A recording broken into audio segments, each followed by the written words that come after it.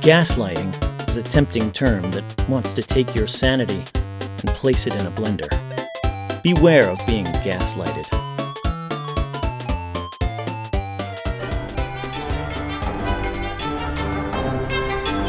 The purpose of gaslighting is to gain control over your ability to perceive the truth. Your abuser does not want you to believe your perceptions.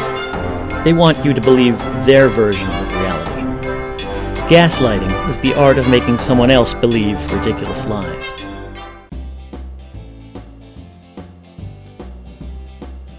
I would tell you to calm down, that you aren't such a person, but I would be wrong. You see, everyone is a gaslighter in their own sort of way.